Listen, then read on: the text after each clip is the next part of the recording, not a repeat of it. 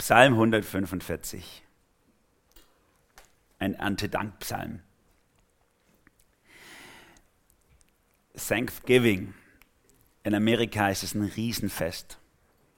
Also das ist wirklich ich habe gelesen, das größte Fest des ganzen Jahres. Die schon mal in Amerika waren, weiß nicht, ob ihr das bestätigen könnt, ob das bei euch auch so war. Da fliegen die von überall her, die sind ja ein bisschen mobiler unterwegs als wir Deutsche, fliegen die von überall her zu ihren Familien und dann gibt es da tischen die richtig auf, da holen sie den größten Tisch aus dem Keller oder alle Tische zusammen und dann wird eine Riesentafel und dann wird biegend und brechend alles voll geladen mit Essen und Trinken, der hat es mir auch gefallen.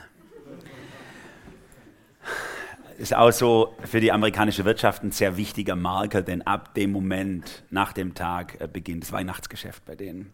Die feiern das am 4. Sonntag im November, wir feiern es so früh, da wo die Ernte auch, so mitten in der Ernte, bei denen ist es eher so am Schluss, wenn alles schon rum ist.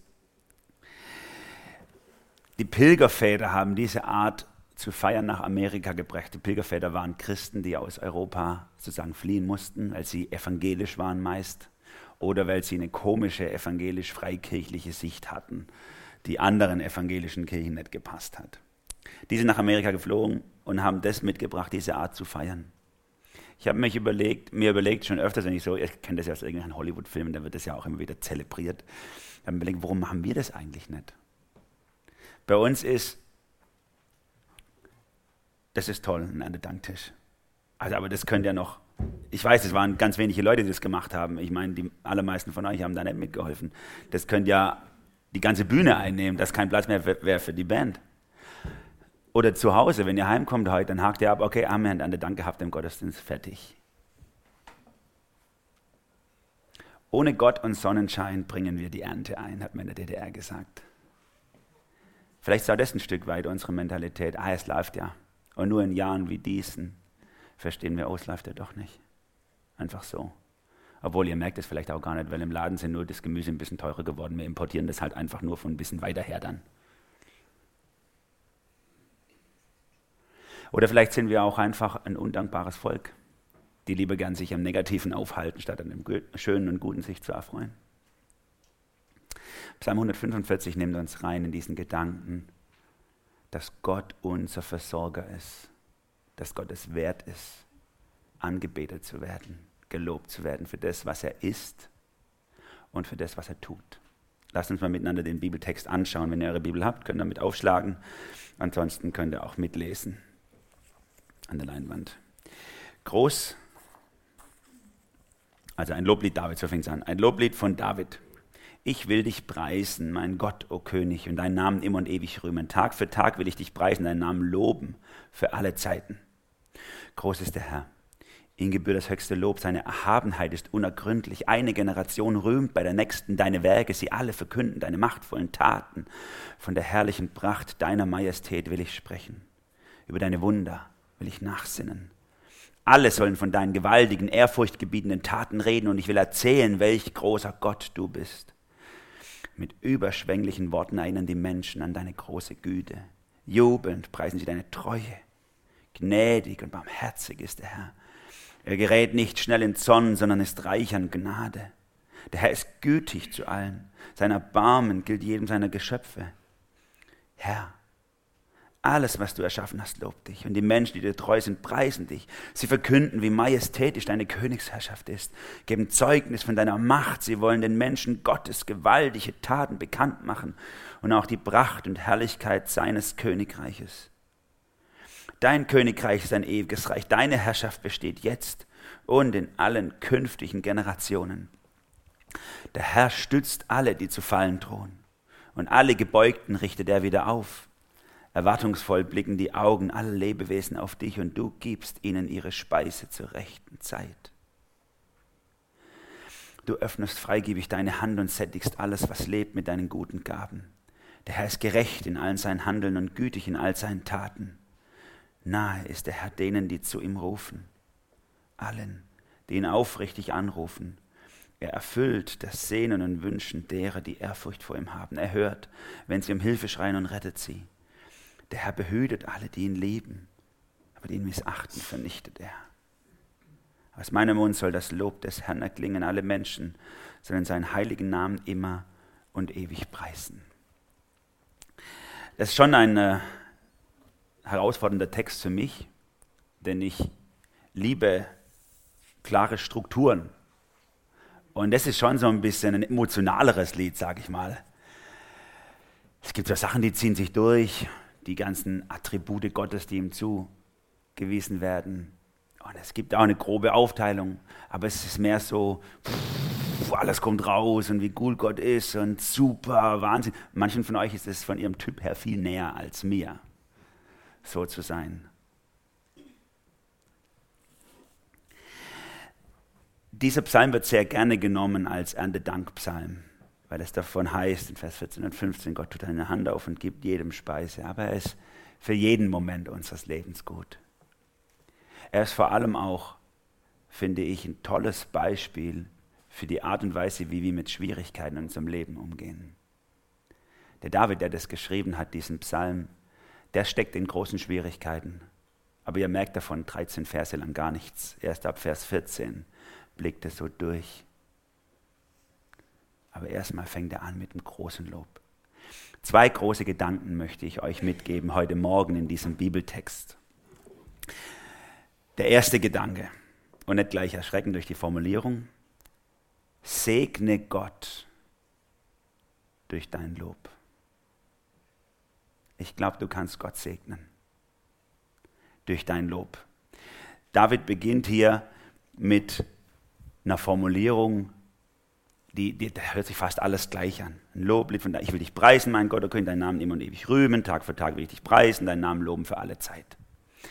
Das kommt bei uns so in unserer Worship-Kultur, ja, das läuft uns runter, das übersehen wir ja schon. So, das ist ja normal, das war jetzt quasi der Refrain, wann geht's los mit dem eigentlichen Inhalt oder so. Aber David gibt hier was ganz Kunstvolles rein in diesen Bibeltext. Der Psalm 145 ist aufgegliedert im Hebräischen anhand des Alphabets. Jeder Satz beginnt mit einem Buchstaben des Alphabets. A, B, C, D. Ihr seht es leider im Deutschen nicht, schade. Sehr kunstvoll und poetisch. Und dann benutzt David hier eine Form der Dichtung oder der Poesie, die für die jüdische Poesie typisch ist, die wir heute gar nicht mehr kennen, der sogenannte Parallelismus. Er drückt in einem Satzteil was aus und wiederholt es mit etwas anderen Worten im zweiten Satz. Und deswegen läuft uns das manchmal so runter. Wir denken so, okay, kenne ich schon. Das ist so, wie wenn man bei uns Reimen nimmt, ne? So, dass sich die Sachen reimen oder so. Im Hebräischen haben die nicht gereimt, das ist typisch deutsch, sondern die haben einen Parallelismus formuliert, Dinge immer wieder von verschiedenen Seiten nochmal und nochmal betont. David beginnt hier mit 2 großen Verben, auch das in der deutschen Übersetzung leider nicht zu sehen. Wir haben hier preisen, rühmen, anbeten und so, aber eigentlich benutzt er nur 2 Verben. Einmal das Verb Halal, das kennt ihr von Halleluja. Ich will dich groß machen, Gott. Und dann benutzt er noch ein Verb, das andere, das heißt segnen. Auch hier in unserer Übersetzung eigentlich, ich will dich, deinen Namen loben für alle Zeit. Da steht eigentlich im Hebräischen das Wort Baruch für segnen. Ich will dich segnen. Und wir tun uns manchmal ein bisschen schwer damit, so etwas auszusprechen. Mann, ich will Gott segnen, jetzt segne ich Gott mal. Wer denkt denn so über Gott? Gott soll uns segnen, wieso kann ich Gott segnen? Aber das ist ganz wesentlich zum Verständnis der Anbetung, des Lobpreises Gottes, dass wir ein Segen für Gott sind, indem wir ihm unseren Lob bringen. David sagt es quasi, ich lobe Gott und ich segne ihn, ich lobe seinen Namen und ich segne seinen Namen. Du kannst ein Segen Gottes sein, wenn du willst. Wenn du willst. Auch das hier, in diesem ersten Teil 4-mal spornt er sich selber an, ich will. Ihr kennt vielleicht so Situationen, habt ihr keine Lust? Ich habe keine Lust, es geht mir nicht gut. Warum sollte ich Gott jetzt anbeten?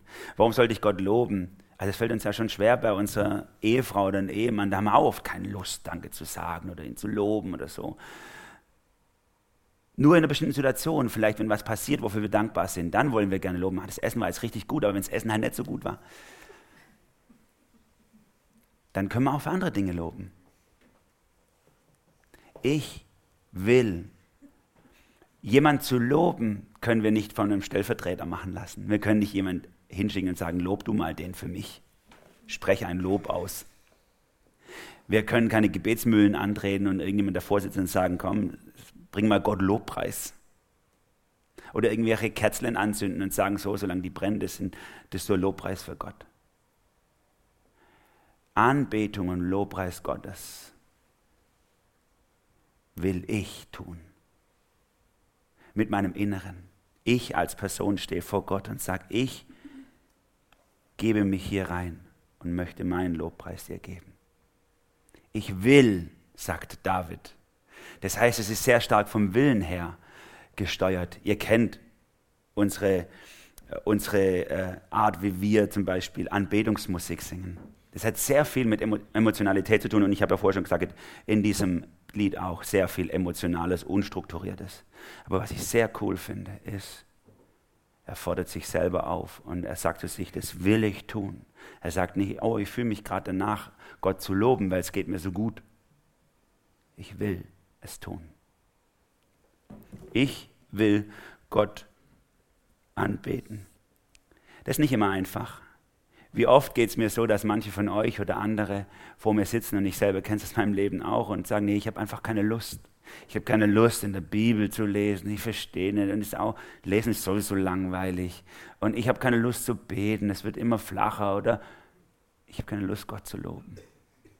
David hat was Geistliches erkannt. Er hat erkannt, dass die wichtigsten geistlichen Dinge nicht darauf bauen, ob ich Lust habe oder nicht, sondern dass ich zu mir selber sage, ich will das tun. Ich weiß, es ist gut. Deswegen tue ich's. So ungefähr wie die Entscheidung für Vollkornmehl oder Weißmehl. Klar, Weißmehl macht mehr Bock. Gibt mir einen kurzfristigen Schub und formt meinen Körper schön rund. Aber Entscheidung für was Gesundes ist eine Entscheidung. Ich will das tun, weil ich weiß, dass es gut ist. Ich will Gott anbeten und loben. Warum will er das tun? Weil er sich verpflichtet dafür fühlt, weil er was unterschrieben hat, dass er das immer macht, Gott anzubeten? Nein. Vers 3, groß ist der Herr, ihm gebührt das höchste Lob, seine Erhabenheit ist unergründlich. Weil es Gott verdient hat. Weil es Gott verdient hat.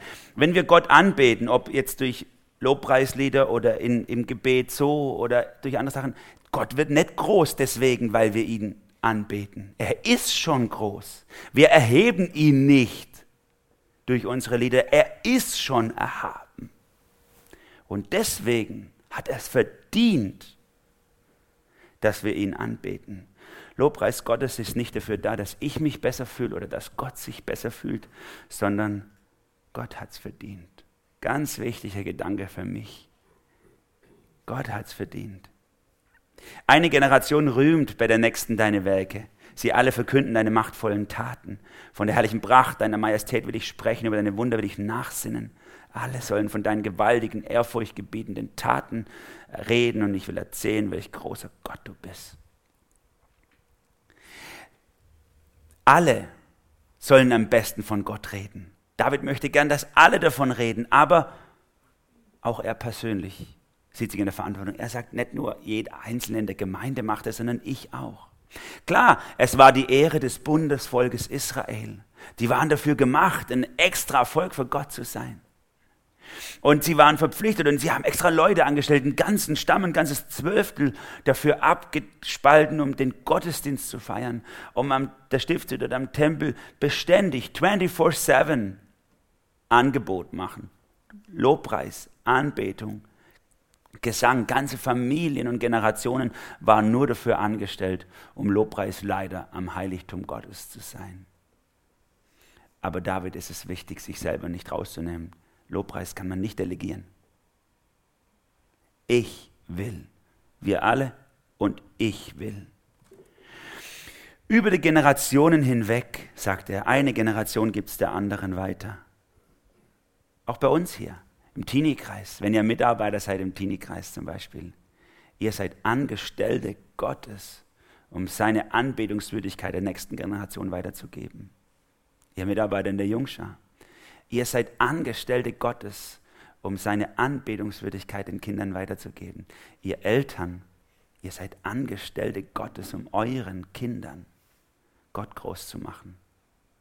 Ihr Hauskreisleiter, egal wo ihr in der Funktion seid und wenn ihr nur hier seid. Wir brauchen die Generation, die vor uns da war, denn sie erzählt uns die Größe Gottes und macht ihn uns groß. Das Miteinander von Generationen, das war David sehr wichtig.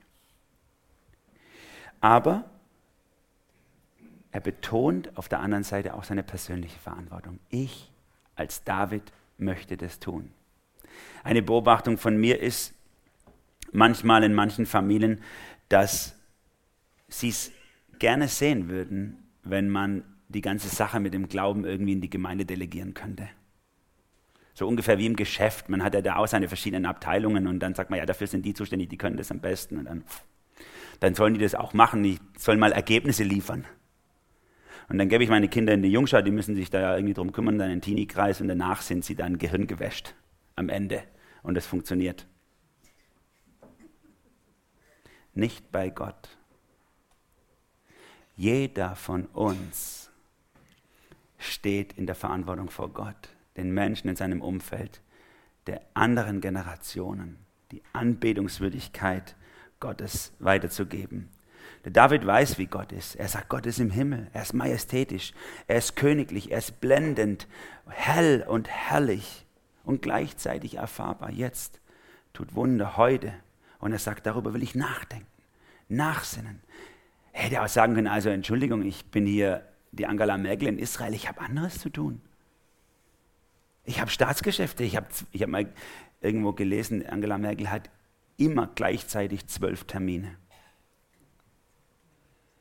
Immer gleichzeitig 12 Termine, sie kann nur einen davon wahrnehmen, aber sollte der ausfallen, hat sie noch 11 weitere als Option.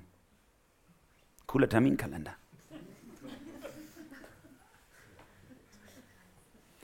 David hätte doch auch sagen können, ich habe immer 12 Termine gleichzeitig. Guck mal die Schlange vor meiner Tür und jeder will, dass ich was sage. Und dann sagt er, nein, meine Aufgabe ist es, Gott anzubeten und ihm Lobpreis zu bringen als Staatsführer. Er wird sich so sehr wünschen, dass jeder über Gott so reden würde. Aber er weiß natürlich, das ist nur ein frommer Wunsch. Alle sollen reden von deinen gewaltigen, ehrfurchtgebietenden Taten. Aber das machen die natürlich nicht. Deswegen will es er wenigstens tun. Du sitzt vielleicht mit deinen Freunden am Rhein, ihr habt einen schönen Abend gehabt, geangelt oder gegrillt oder was auch immer ihr gern macht, ein Eis geschlotzt und da sitzt ihr hier und ihr guckt euch den wunderschönen Fluss an, das schöne Frankreich auf der anderen Seite, je nachdem wo ihr sitzt und dann geht so die Sonne unter und jeder ist sich bewusst von euch über die Schönheit dieses Momentes. Aber du allein bist dir bewusst, woher dieser Moment kommt. Wer dafür angebetet gehört, dass dieser Moment so schön ist. Wenn du nicht davon redest, wer redet davon?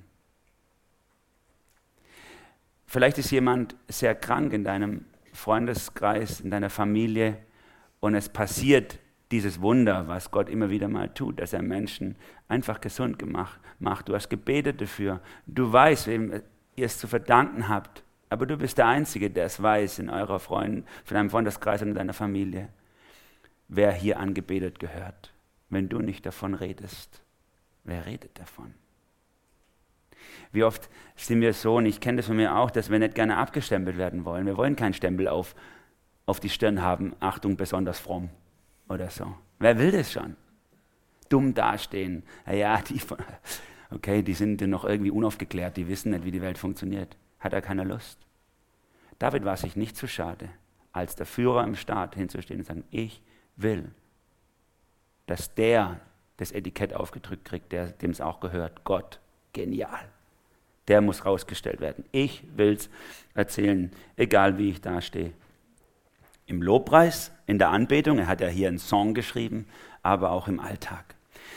Und dann fängt er richtig an, das Fass aufzumachen. Mit überschwänglichen Worten erinnern die Menschen an eine große Güte. Jubeln, preisen sie deine Treue. Jetzt muss ich weitergehen, Freddy, zur nächsten Folie. Und gnädig und barmherzig ist der Herr. Er gerät nicht schnell in Zorn, sondern ist reich an Gnade. Also David sagt, jubelnd muss das raus. Ist unser Job als Israel, das zu tun, klar, aber eigentlich gehört es, dass es jeder macht. Überschwänglich, weil Gott so treu, gnädig und barmherzig ist. Wir dürfen das nicht vergessen. Und wir dürfen es nicht vergessen lassen. Lobpreis ist ein Kampf gegen das Vergessen. Wie schnell vergessen wir, was Gott Gutes getan hat. Und immer wieder in Psalmen kommt es vor, ganz deutlich auf Psalm 103 zum Beispiel, vergiss nicht, was er dir Gutes getan hat. Leute, wenn es uns so gut geht, und da sind wir in Deutschland echt gesegnet, es geht uns doch so super, da vergessen wir Gott darüber, mit dem wir es zu verdanken haben und denken, habe ich geschafft, mit meiner Intelligenz, mit meinem Können, mit meiner Kraft, weil ich so ein Ochs bin, weil ich so klug bin. Oder wenn es uns schlecht geht, sehen wir nur noch die Schwierigkeiten. Da vergessen wir auch Gott, wie treu er ist und denken nur noch so, wie soll ich das jemals schaffen? Wie soll ich da durchgehen? Ich sehe keinen Ausweg mehr. Lobpreis ist ein Kampf gegen das Vergessen. Anbetung Gottes hilft, dass wir es nicht vergessen. Der Hiob in dem Buch vor dem Psalmen, der hat es zu seiner Frau gesagt, als es ihnen richtig dreckig ging. Er hat gesagt, sollten wir haben das Gute von Gott genommen, sollten wir jetzt nicht auch das Böse von ihm nehmen? Er ist nicht klar, wer das zugelassen hat in seinem Leben. Und er sagt nicht so, ich verstehe Gott nicht mehr. Zumindest an der Stelle sagt er nicht, ich verstehe Gott nicht mehr, sondern er sagt, ganz klug sollten wir das Böse nicht auch annehmen. Das ist Lobpreis Gottes. Kampf gegen das Vergessen. Gott ist treu, gut und gnädig und lässt dich nicht fallen, auch wenn du es nicht siehst. Und manchmal wird es auf eine harte Probe gestellt. Dieses Jahr geht es vielen von uns so. In der Regel sehen unsere Obstbäume so aus, ne? So viel. 30 Äpfel, wenn ich richtig gezählt habe, so roundabout. Und der Papst gestern Abend gesehen, wo es reingebracht wurde, sind auf dem Boden gelandet oder so, waren noch ein paar mehr dran. So sieht es normalerweise aus. 2, 3 harte Nächte im Frühjahr machen aus vielen Bäumen in Deutschland heute so. 60% im Schnitt, wenn ich richtig gelesen habe, Ernteausfall, bei manchen bis zu 90%.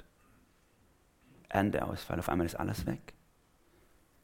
Stellt euch mal vor, 90% eures Jahreslohnes. Und dann noch hinstehen und sagen, danke Gott, dass du so gütig und treu bist. Lobpreis ist ein Kampf gegen das Vergessen. Weil in solchen Situationen vergessen wir manchmal, dass Gott treu ist. Wenn alles wegbricht oder scheinbar fast alles wegbricht.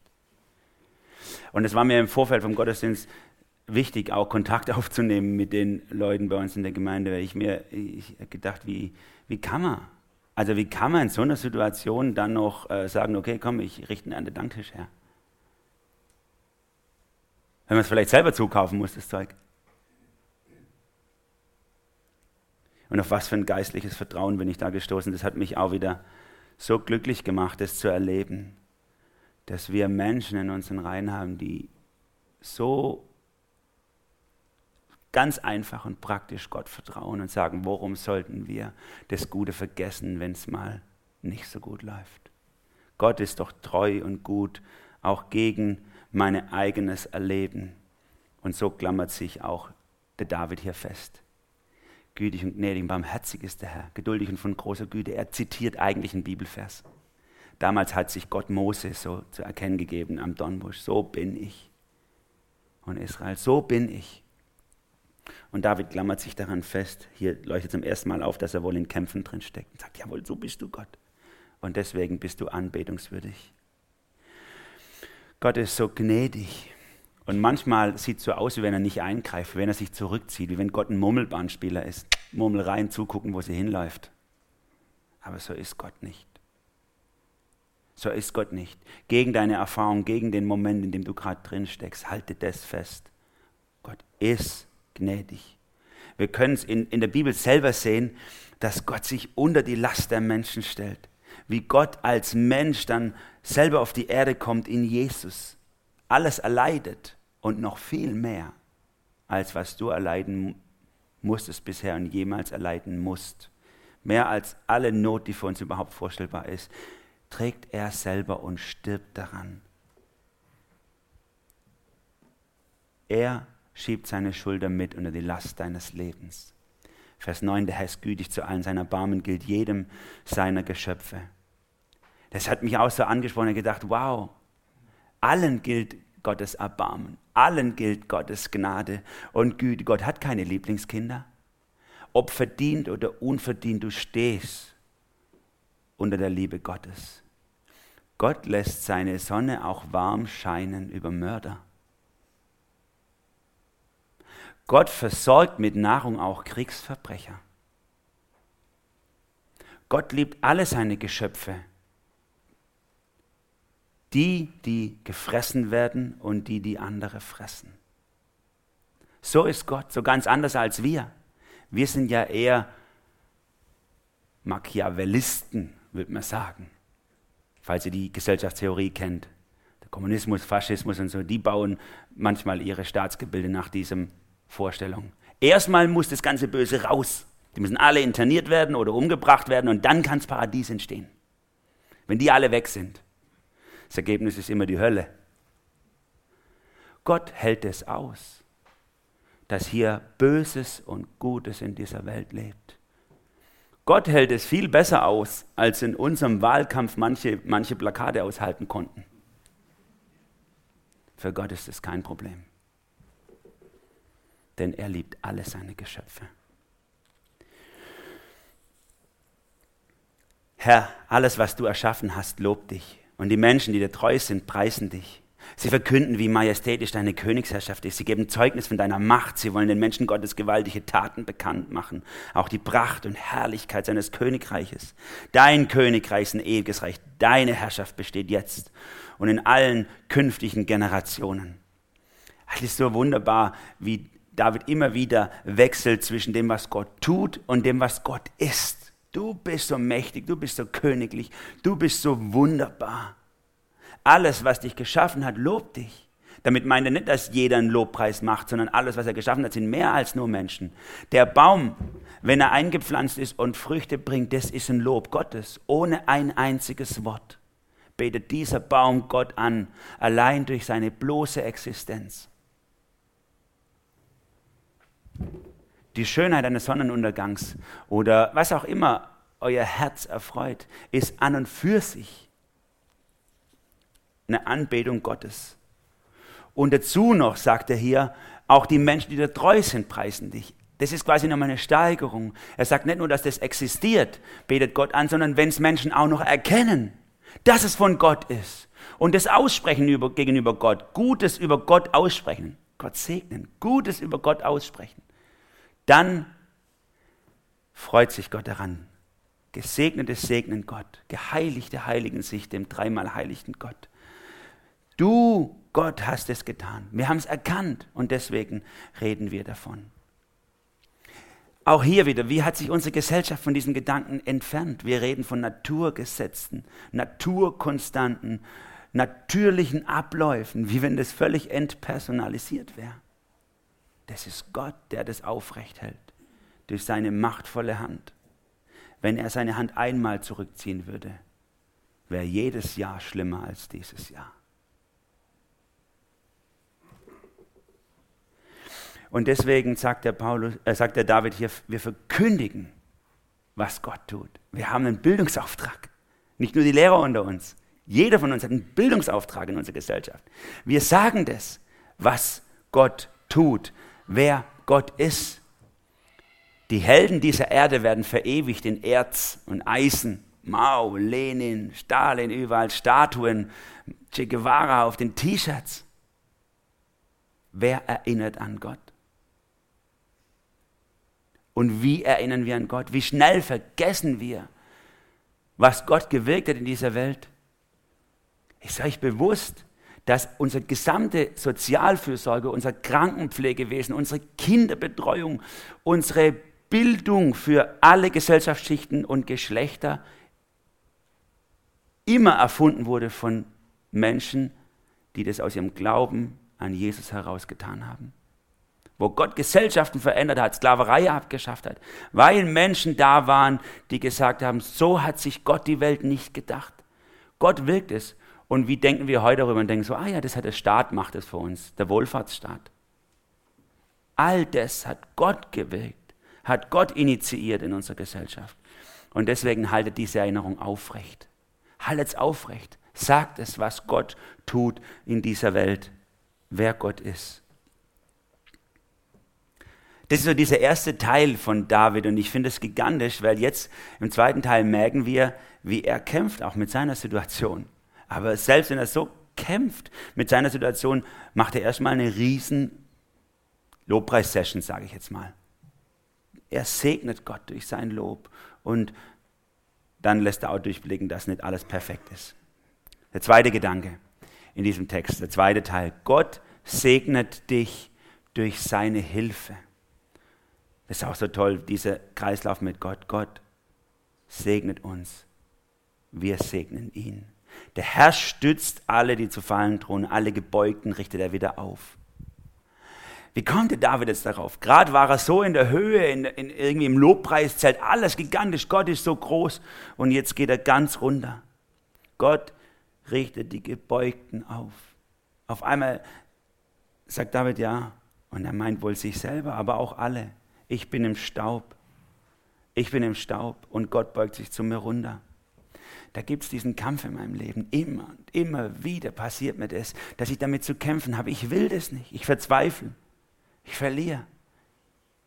Ich gebe auf. Kennst du das? Wie oft fühlen wir uns in den Staub gedrückt. Menschen trampeln auf uns rum. Das tut so weh, wie sie mit uns reden, was sie zu uns sagen. Bitte auf, wer will noch auf mir rumtrampeln, wenn wir schon dabei sind? Gott beugt sich zu dir herunter. Ganz tief, egal wie tief du liegst. Gottes Güte gilt allen, aber speziell auch den Gebeugten. Auch das ist so super. Gott ist der Wahlgewinner, aber das Wichtigste, was ihm ist nicht mit den Siegern eine Kumpanei einzugehen, eine Koalition, sondern mit den Kaputten. Gott verbündet sich mit den Kaputten, mit dir. Wie oft geht es dir vielleicht so? Du wolltest ja freundlich sein. Du wolltest ja nette Worte sagen, aber es ist dir jetzt zum 100. Mal wieder passiert, dass du so bös warst. Und eigentlich leidest du selber am meisten darunter unter deiner Art. Gott richtet dich auf. Vielleicht hast du schon 100 Mal dir vorgenommen, ich will nicht mehr so lang vor diesem blöden Bildschirm sitzen, egal ob er jetzt klein oder groß ist. Will mich danach so ausgepumpt und leer fühlen und so verzweifelt sein. Und du kriegst es einfach nicht auf die Reihe. Gott hält dich fest. Vielleicht gehen dir diese blöden Pornobilder nicht mehr aus dem Kopf, weil sie sich dauernd aufpoppen in dir drin, weil du so gefüllt bist mit Schund und du fühlst dich dreckig und du kommst nicht an diesen Moment, wo du dich reinfühlst. Gott beugt sich zu dir herunter. Er hebt dich auf. Gott ist noch nicht fertig mit dir. Gott liebt es auch, dich zu überraschen. Du denkst vielleicht, mir kann niemand mehr helfen, ich habe es vergeigt, ich krieg's nicht auf die Reihe, ich schaff's einfach nicht. Der Psalm hier sagt uns, Gott ist nicht nur theoretisch barmherzig, von seinem Wesen her, sondern praktisch, wirklich, im echten Leben barmherzig und gnädig. Du darfst was erwarten von Gott. Und David hat es erwartet von Gott, auch in seiner Situation, von der wir nicht genau wissen, was sie war. Aber er hat erwartet, Vers 15, erwartungsvoll blicken die Augen aller Lebewesen auf dich. Du gibst ihnen ihre Speise zur rechten Zeit. Du öffnest freigebig deine Hand und sättigst alles, was lebt, mit deinen guten Gaben. Wir erwarten von Gott und wir dürfen es erwarten von Gott, dass er uns versorgt. David hat es erlebt und er erinnert sich selber und auch alle seine Zuhörer dran. Denk doch mal dran, erwartet es Gott, tut es Tag für Tag. Versorgt er diese Welt, erst recht auch dich. Deswegen dürfen wir ihm Dank geben. Thanxgivn. Dank geben. Wir Menschen haben alle Bedürfnisse, die gestillt werden müssen. Gott kann das. Und Gott tut das. Erwartet es von ihm. Klar, er tut es nicht immer, wann du willst. Auch das sagt David hier. Er gibt ihnen Speise zur rechten Zeit, nicht zur gewünschten Zeit. wenn du dein Leben auf Gott baust und ihm vertraust, dann wirst du Speise für deine Seele und deinen Körper und alles bekommen zur rechten Zeit. Das ist die Verheißung Gottes. Er öffnet seine Hand und er legt dir mehr als 1 Euro in deinen Becher. Er will deine tiefste Sehnsucht stillen. Jedes aufrichtige Verlangen und Sehnen in unserem Herzen, was drin ist, ruft nach Stillung durch Gott. Augustin hat vor über 1500 Jahren gesagt, unsere Seele ist unruhig in mir, oder meine Seele ist unruhig in mir, bis sie Ruhe findet in dir, Gott. All die Dinge, die du denkst, die du brauchst, Gott kennt sie und Gott kann sie stillen und sättigen. Der Herr ist gerecht in all seinem Handeln, Vers 17, und gütig in all seinen Taten. Nahe ist der Herr denen, die ihn anrufen, allen, die ihn aufrichtig anrufen. Er erfüllt das Sehnen und Wünschen derer, die Ehrfurcht vor ihm haben. Er hört, wenn sie um Hilfe schreien, er rettet sie. Der Herr behütet alle, die ihn lieben, aber die ihn missachten, vernichtet er. David geht es offensichtlich nicht gut, er schreit es so raus, so, Gott macht es doch, Gott tut es doch.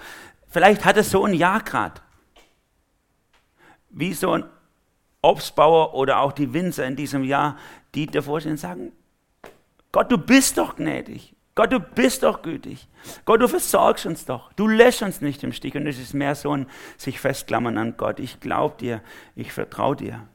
Vielleicht bist du arbeitslos, vielleicht bist du unglücklich versingelt oder unglücklich verheiratet. Vielleicht läuft es in deinem Leben richtig schlecht gerade. Du musst von der Schule abgehen, du musst deine Ausbildung abbrechen, dein Studium funktioniert nicht. Gott kennt deine Sehnsucht. Sag's dir immer wieder selber, Gott ist gerecht und gütig.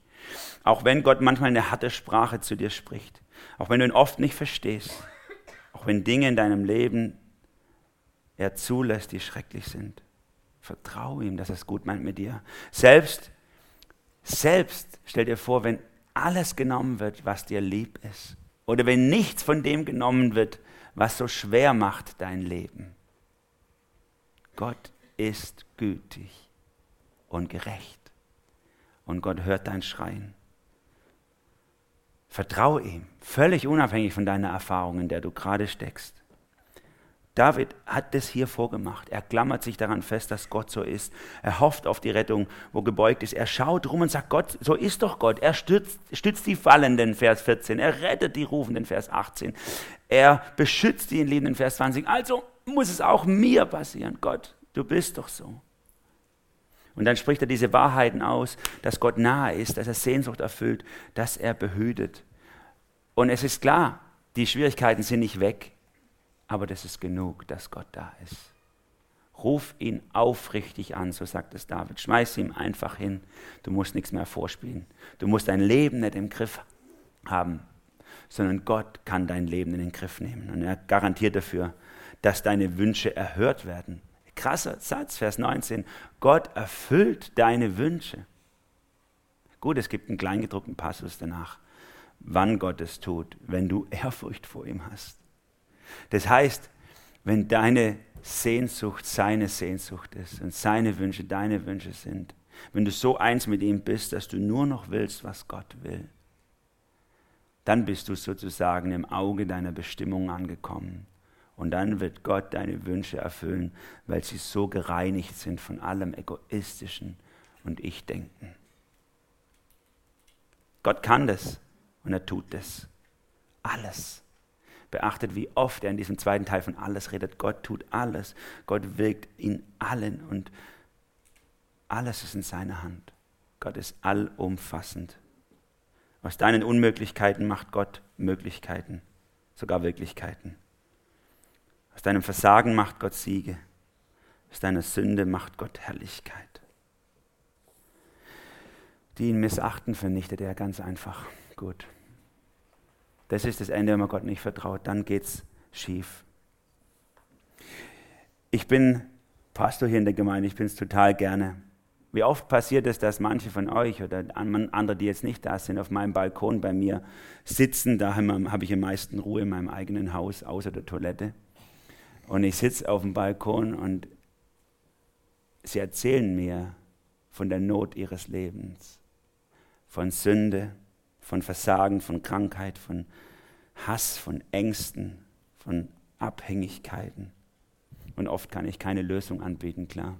Bin ja nicht Gott. Aber ich erlebe es immer wieder, dass Menschen an dieser Stelle frei werden, wenn sie Gottes Wirklichkeit zu ihrer eigenen machen. Gottes Sehnsucht zu ihrer eigenen machen. Und den Blick weglenken von der Not zum Lob. David ging es nicht gut, aber er fängt erstmal 13 Verse an, Gott zu loben. Und dann sagt er, ich vertraue dir auch in meiner Situation. Und so schließt er mit dem Wunsch für die ganze Menschheit und für sich selber. Aus meinem Mund soll das Lob des Herrn erklingen. Alle Menschen sollen seinen heiligen Namen immer und ewig preisen. Und damit schlägt er den Bogen zum Anfang. Gott ist nicht nur theoretisch gigantisch und anbetungswürdig, er ist es praktisch, im echten Leben, im Alltag. Und deswegen an dich die Bitte. Vertrau Gott in deinem Alltag. Dann wird dein Mund überfließen, Gutes zu reden. Dann wird deine Hand sich öffnen, Gutes zu tun und dein Herz sich dazu entscheiden, das Gute zu glauben. Und dein Wunsch wird dann wie bei David sein, dass die ganze Welt am liebsten das auch so sehen soll. Und dass Gottes Lob, dass du am liebsten den ganzen Tag nur Gott loben und anbeten würdest, dass sein Lob bekannt wird unter allen Menschen. Ihn loben, ihn rühmen, ihn preisen, ihn segnen, weil er es verdient hat. Amen.